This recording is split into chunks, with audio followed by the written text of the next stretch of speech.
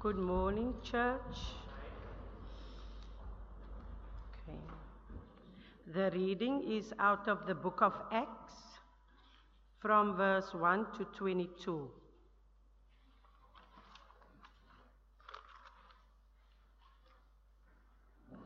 Out of the books of Acts 4 from verse 1 to 22.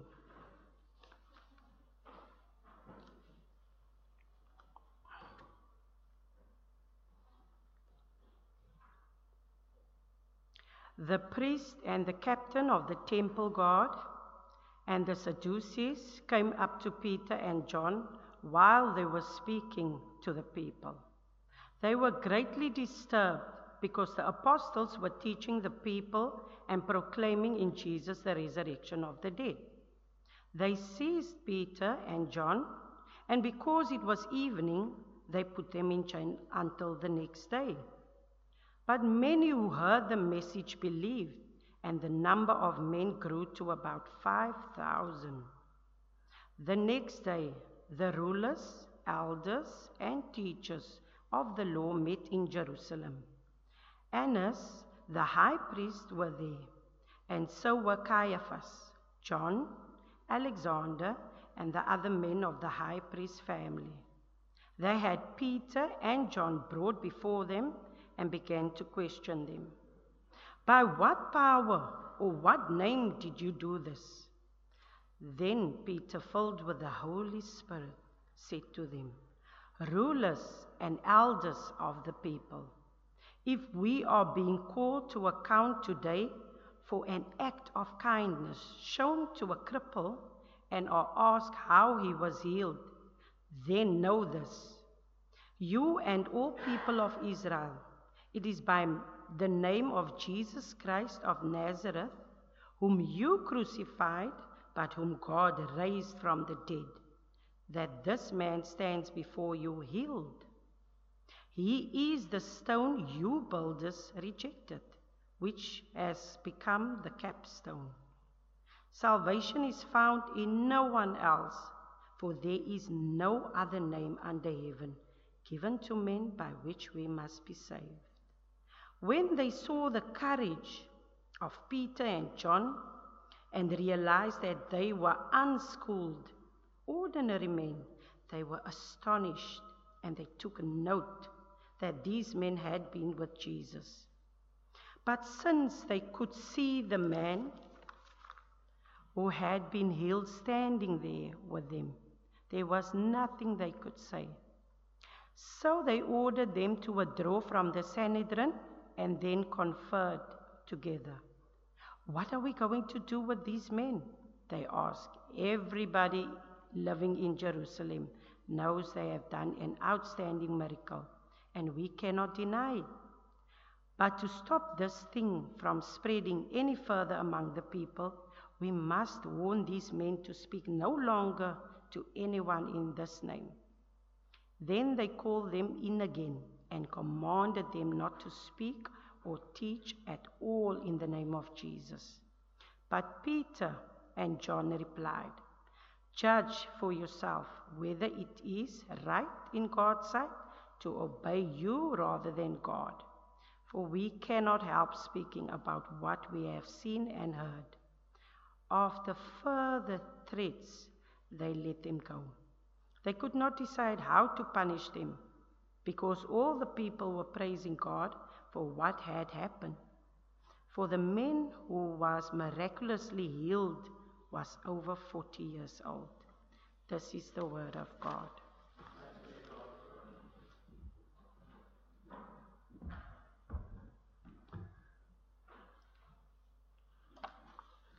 Thank you, Faye, very much indeed. Please do keep your Bible open at that passage. And I'm going to be referring to a number of verses in it as we go through it together. But first, let's ask for the Lord's help. Our gracious God, we thank you for giving us a clear and living word. We pray that you would help us according to our need, that you would remove the barriers that prevent us from hearing, from trusting and obeying. And we ask that your word to us this morning would do us good and cause us to honour you. In Jesus' name, amen.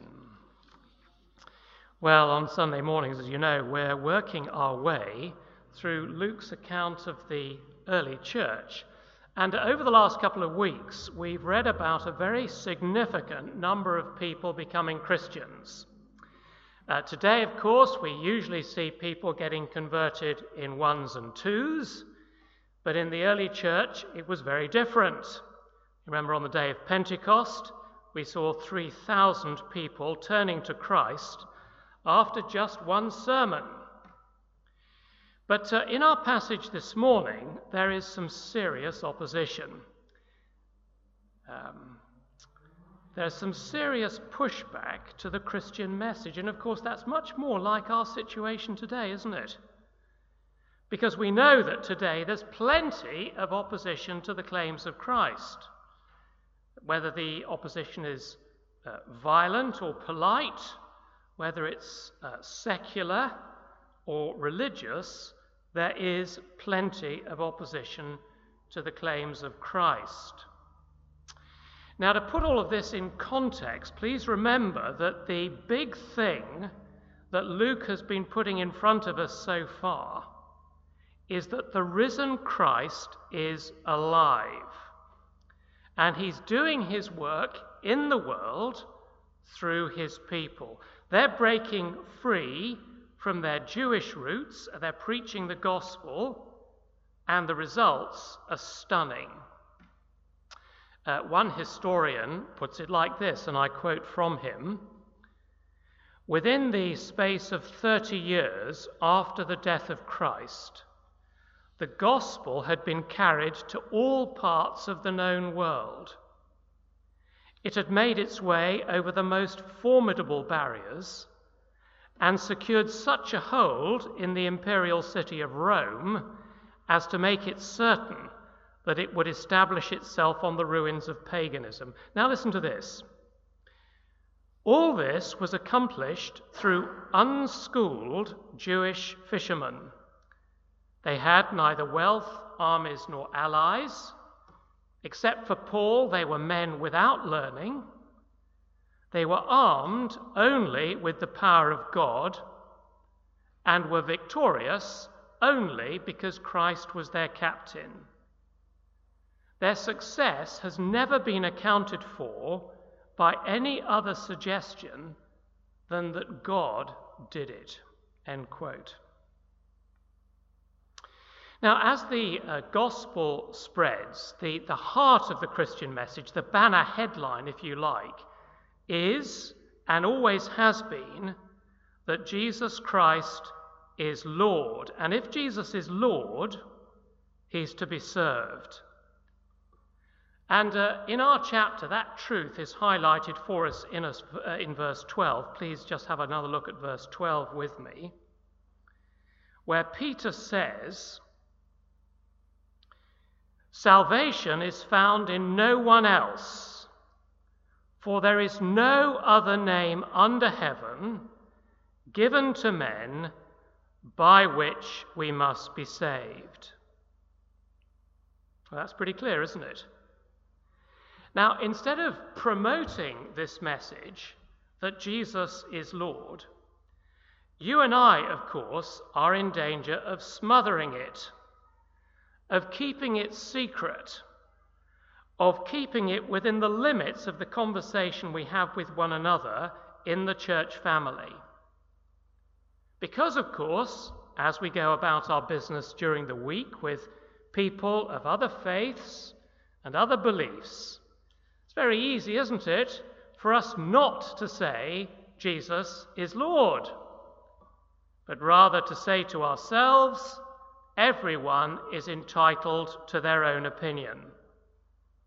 After all, these people are usually our friends or our work colleagues, and often they have strong convictions about their faith position. And when we're with them, it's much easier to keep quiet than it is to say Jesus is Lord. And there's something else that stands in the way of us telling people about Jesus. Because before you and I even open our mouths, people are very quick to tell us about their objections to Christianity. They might say, well, okay, what about those people who've never heard of Christ? Or we hear people say, well, perhaps Christianity is just a geographical phenomenon. So you believe what you believe because of where you were brought up. Or we find people who question whether, as a minority group, we have any right to say that Christ is the only way, or that he's speaking for a loving God. And then, of course, there are other people who say, actually, the world does just fine without Christianity. Of course, these objections are increasingly common. And over time, they chip away, don't they, at our conviction that Jesus is Lord.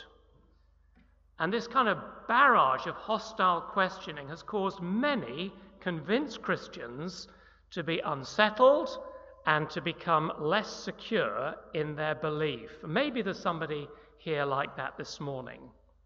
And if that's you, perhaps you're not as sure as you used to be that Jesus is Lord. Perhaps you're not sure that it's a loving message. You might not even be sure that it's a necessary message.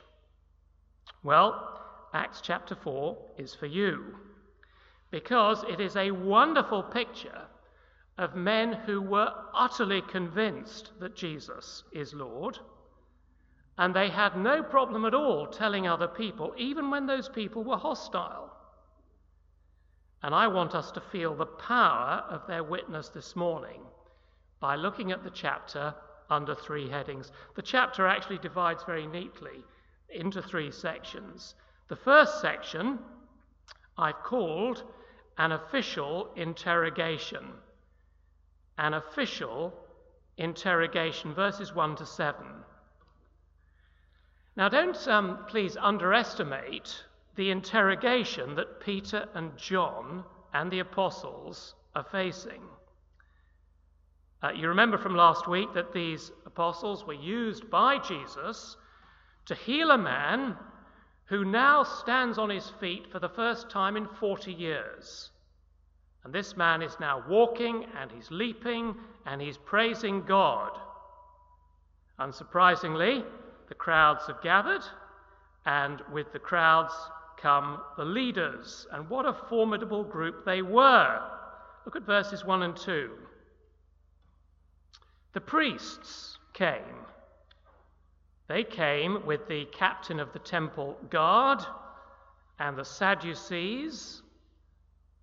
And verse 2 says these senior and influential men were greatly disturbed because the apostles were teaching the people and proclaiming in Jesus the resurrection of the dead. Now look down to verse 5. The next day, the rulers, elders, and teachers of the law met in Jerusalem. Annas, the high priest, was there.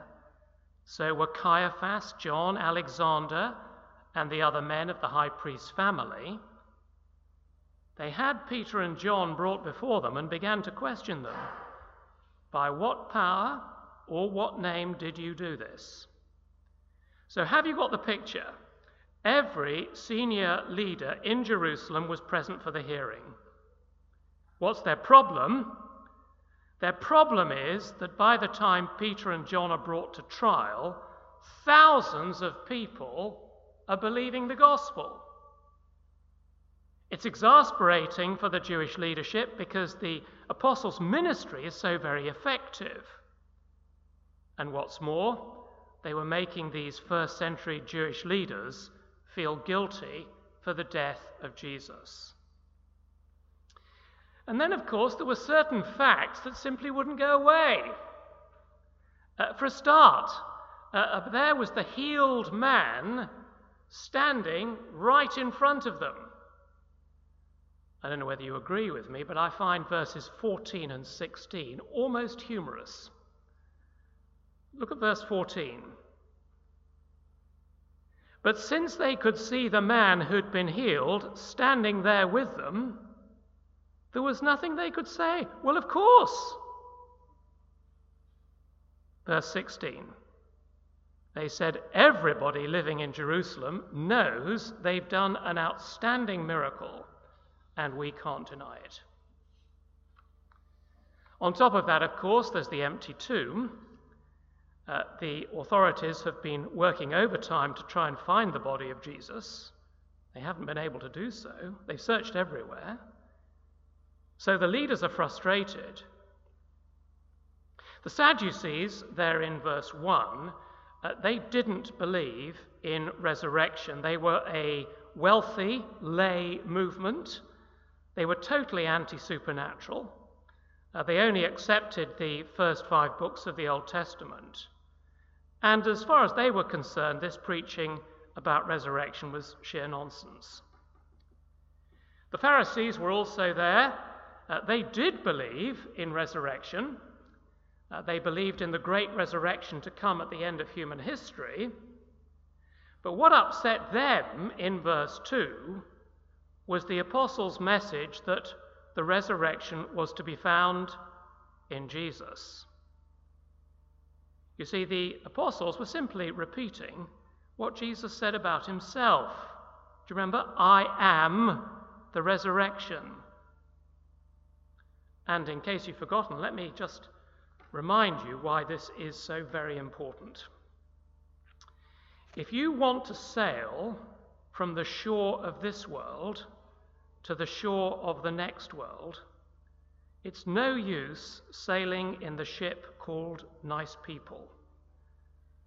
The ship called Nice People won't get you there. You need to be in the ship called Jesus Christ, because he's alive. He's in the position of supreme power and authority in the universe. That's what Jesus himself taught, and here the apostles are simply repeating what Jesus himself said. And as a result, they're facing this national, serious, scary interrogation. And the question they're being asked at the end of verse 7, you might like to look at that, is by what power or what name did you do this? Now, in my preparation this week, I found myself asking whether one of the reasons why I don't always speak as boldly as I could or should about the greatness and the uniqueness of Jesus is because deep down inside I'm afraid of trouble. But the apostles are not like that. Their courage and their concern for others is greater than their fear of trouble. So that's the first section. God's people faced an official interrogation. The second section is verses 8 to 14, which I've called a logical conclusion. A logical conclusion. Now, this is the heart of the passage, because it's here that the apostles are talking about the significance of the healing. What are they going to say about the healing? And what they say in verse 10 is that this healing has taken place by the name of Jesus. Incidentally, there's absolutely nothing in Luke's account to suggest that this healing was meant to be the start of a healing ministry in the early church. Luke doesn't want us to be thinking like that. Now, as we saw last week, the healing of this man is actually a preview of a restored world. It's telling us that Jesus is alive and that he's calling all people to himself. So, Peter stands up in verse 8, and filled with the Holy Spirit, he speaks very clearly and very powerfully. And of course that reminds us, doesn't it, of what Luke says in his gospel, that Jesus, do you remember this? Jesus promised his disciples that he would help them to speak when they were put on the spot and didn't have time to prepare. Do you remember that? Well, that's what's happening here. So verse 9, Peter, filled with the Holy Spirit, says, verse 9, if we're being called to account today for an act of kindness shown to a cripple and are asked how he was healed, then know this, you and all the people of Israel, it is by the name of Jesus Christ of Nazareth, whom you crucified, but whom God raised from the dead, that this man stands before you healed. So Peter moves, do you notice this? He moves straight from the healed man to Jesus. And he reminds them that Jesus is alive and he's still doing his work. He was crucified, he did die, but he's been raised. And now he's still doing his work in the world. And the healing of this man, you see, is basically a platform that gives the apostles an opportunity to speak. And when they speak, they don't really want to talk about the healed man. Do you notice that? They want to talk about Jesus, who's done the work. It's the crucified and risen Jesus they want to speak about. And I want to say to you that when they do this, these apostles could not possibly be talking about anything more important. I wonder if you know just how important the crucifixion and the resurrection of Jesus are. And I say this, you see, because everybody you know is familiar with the idea that Jesus was crucified and rose. Everybody knows the message of Good Friday and Easter Sunday, but very few people understand why Jesus was crucified and rose. How do we know that? Well, I suggest that we know it because if you talk to people who don't understand Christianity, or perhaps who belong to a different faith or some other spirituality, they see no real reason for the crucifixion and resurrection of Jesus. And when you take time to talk to these people about what they believe or their spirituality or the church that they go to or their spiritual journey, you'll very quickly discover that they don't actually care why Jesus died or what Jesus did. Because they only want to talk about what they're doing or what they're trying to do or what they're seeking to do. They don't actually care why Jesus died and rose. So we need to notice that Peter and John keep talking about the resurrection and the crucifixion. And you and I need to keep talking about these things because nobody gets eternal life without them. It's the crucifixion that makes it possible for a person to be forgiven and to stand before God free from condemnation. And it's the resurrection that opens the door leading to eternal life. And therefore, you and I need to say to people, if you want to know the future, you need to get to grips with the reason for the crucifixion and the resurrection. And if there's anybody listening to this, either here this morning or on the internet, who's in a total fog about Christianity, and you really don't understand what it is we're talking about on Sunday mornings, it's making no sense to you at all, can I urge you to find out why Jesus died and why he rose, because it's the key that explains everything. Well, that was Peter's message. He preached about the crucified and resurrected Messiah. And I find it interesting that, when the Jews said to him, Peter, you're talking nonsense. You're saying Jesus was the Messiah and we crucified the Messiah. Well, what you're saying is ridiculous and deeply offensive. Because if the Messiah had come, there's absolutely no way we would have missed it.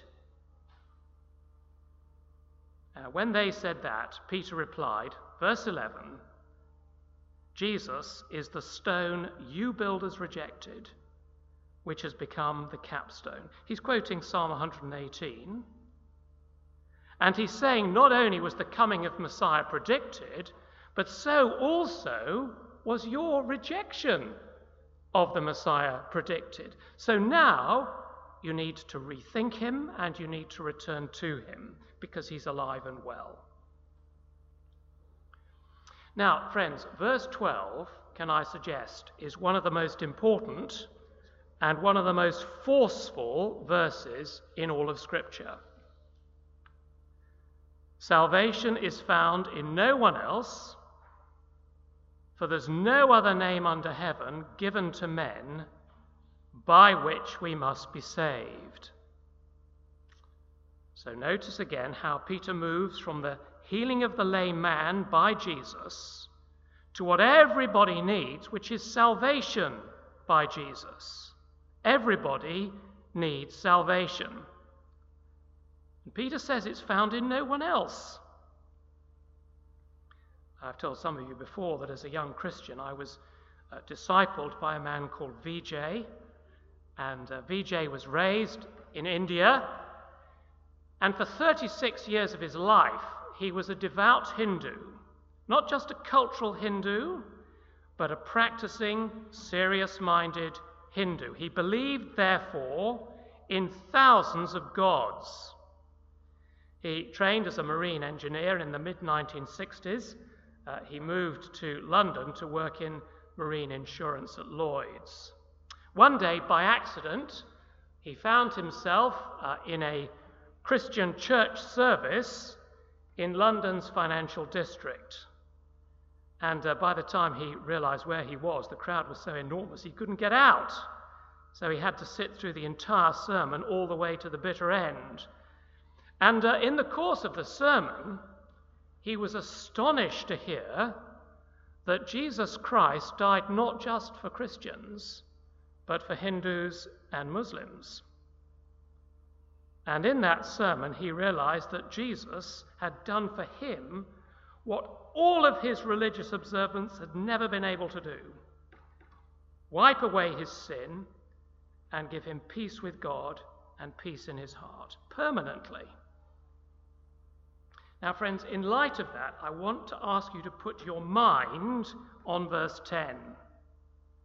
This is really important, because you see, the basis for a gospel conversation between a Christian and a Hindu or a Muslim or anybody else is that something unique and wonderful has happened in history. This is not philosophical speculation. Jesus Christ of Nazareth was crucified, but God raised him from the dead. Now you see, God will at some point give you an opportunity to tell a friend what Jesus Christ means to you. In my own best moments, I wonder how anybody could possibly turn away from somebody so very wonderful. And I hope there are times in your own Christian life where you find yourself thinking, I am just so thankful for Jesus. I don't understand how anybody could turn away from him. Because the Christian life is not theory or philosophy. It's a relationship with the most wonderful person in the whole universe. Now, friends, while that is true, and it is true, the reason that everyone has an obligation to think seriously about Jesus Christ is because he was crucified and he was raised. And you see, those historical facts are calling the whole world to wake up and take notice. And therefore, I suggest that one of the questions that we need to ask people when we get into these conversations is, okay, well, what is essential about your faith? What does your faith say I must do? And then, why must I do it? And I tell you what, they won't have an answer. But you see, we're able to say, aren't we, to somebody that we really care about, there is something you must do. because there's someone who impacted history. He died, he rose. The world knows about it. It's of global significance. It's of eternal significance. It is the door from this world to the next. There isn't another one. And you and I have an obligation to point people to Jesus. Well, that's what Peter says. The global event of verse 10 gives rise to the appeal of verse 12, you must be saved. And before we rush on, I just want to say a couple of quick things about verse 12. First, according to verse 12, salvation is necessary. It says we must be saved. Now, I know perfectly well that it sounds very old-fashioned these days to talk about getting saved.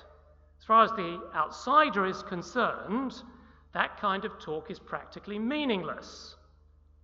But the fact is, everyone does need to be saved from their sins. They need to be saved from judgment before they meet the judge. And when people say to us, what is essential about Christianity, we need to say, you must be saved. Then also in verse 12, notice that salvation is controlled. I don't know whether that's the right word. I couldn't think of a better one. It's owned. It's monopolized by Jesus. There is no other name under heaven by which we must be saved. You see, we've got to echo, haven't we, what Jesus said about himself. He is the way. And we don't do that because we're arrogant. We do it because we're humble. We've seen that we can't do this for ourselves, and we've discovered that Jesus is reliable. So we sit very humbly under what he says, and we humbly tell other people what Jesus says. And the reason we do that is because he's on the throne. He deserves our obedience and our worship. But we also do this with compassion, because we want people to know that there is no salvation without Jesus.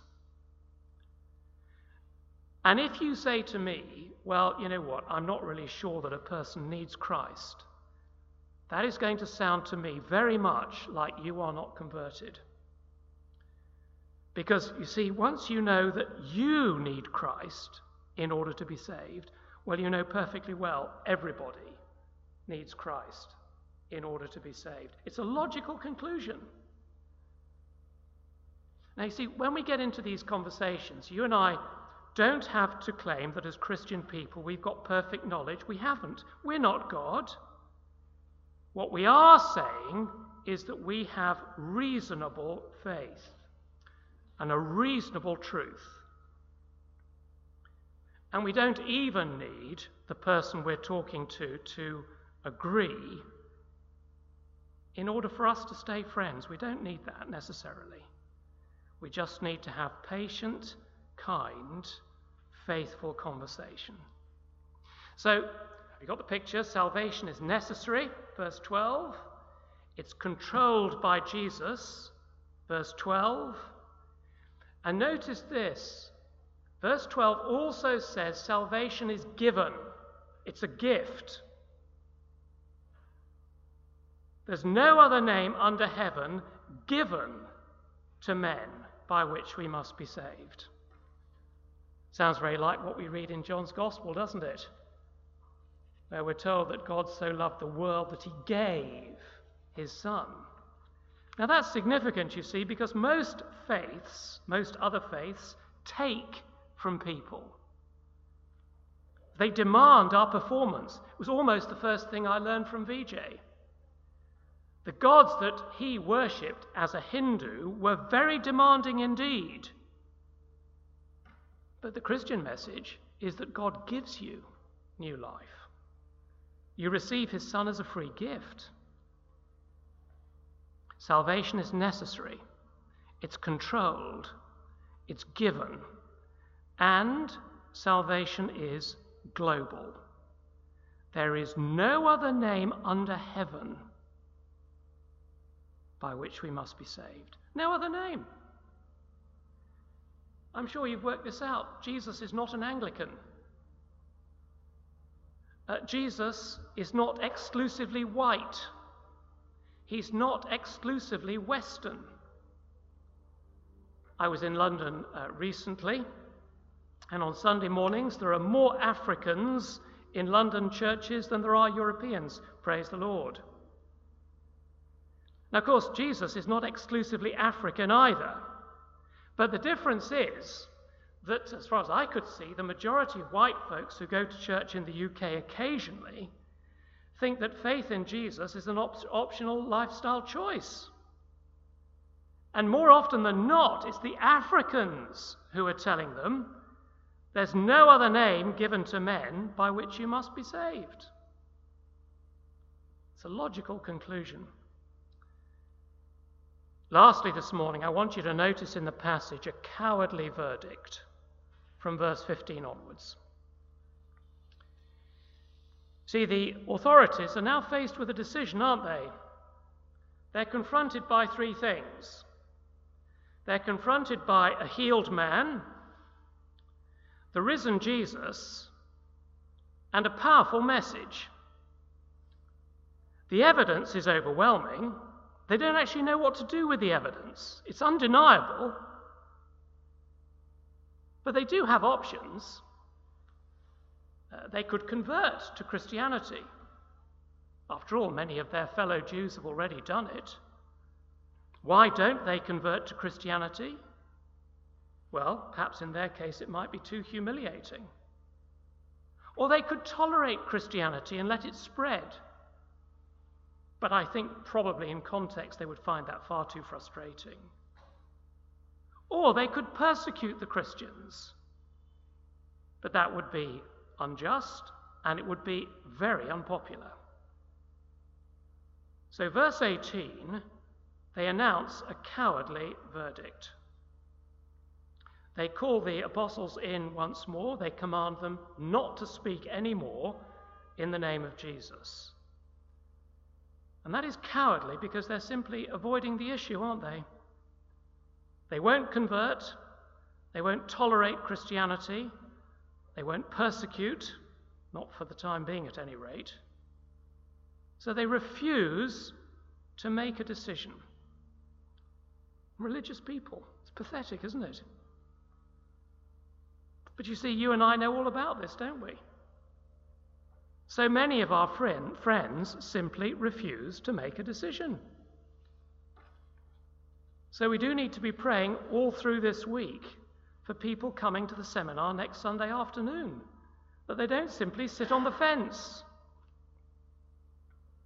Well, Peter and John know that the Sanhedrin is not the final authority in the universe. God is the final authority. So they refuse to obey, they insist on obeying Christ, and they stand on their right to speak, and they're willing to face the consequences. So these first century Jewish religious leaders are in a very tight corner, aren't they? I think one writer puts it brilliantly. He says this: they can arrest the apostles, but they can't arrest the gospel. Let me finish this morning with 3 one-sentence applications. First, ask God in your private prayers to save you from forgetting the foundation of God's mission.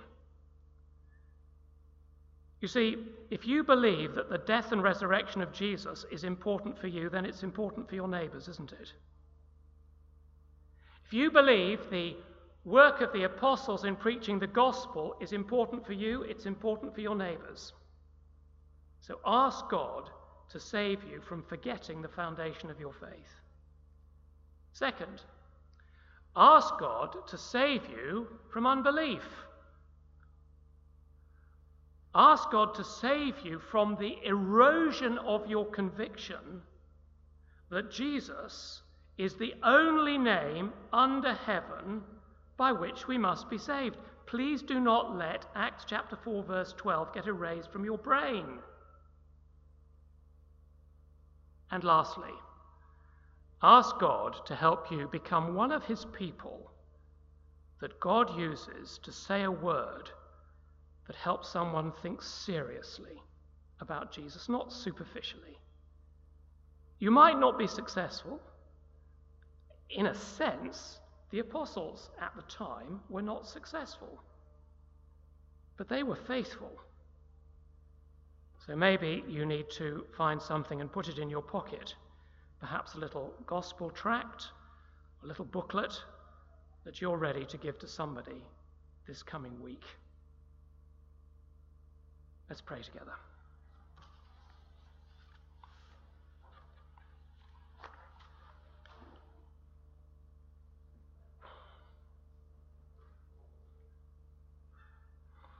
Our Heavenly Father, we do thank you for the risen Lord Jesus, who continues to work wonderfully in reaching people across the world with the message of salvation.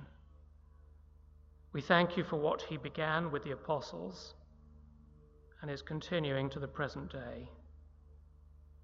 And we pray that you would make us in this church your representatives, your ambassadors, your witnesses in helping people come to know the Lord Jesus, through whom they must be saved.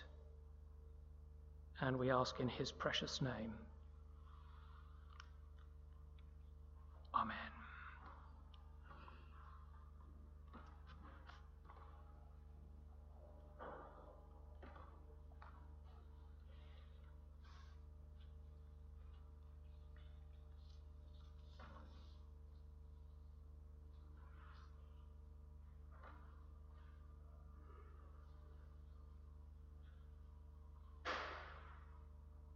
I noticed that yesterday Alice put a lovely devotion on. I can't remember which WhatsApp group it was. We have so many at St Barnabas. We almost have more WhatsApp groups than we have people in church. But there was a very good devotion she put on, only 6 minutes, Sinclair Ferguson, on the call to confession passage from Romans that we're looking at in a moment. If you haven't listened to it yet, I do urge you to do so. Let's just take a moment before we come to the Lord's table to reflect on whether we've really heard the encouragement from the text this morning to be bold in proclaiming the truth in the face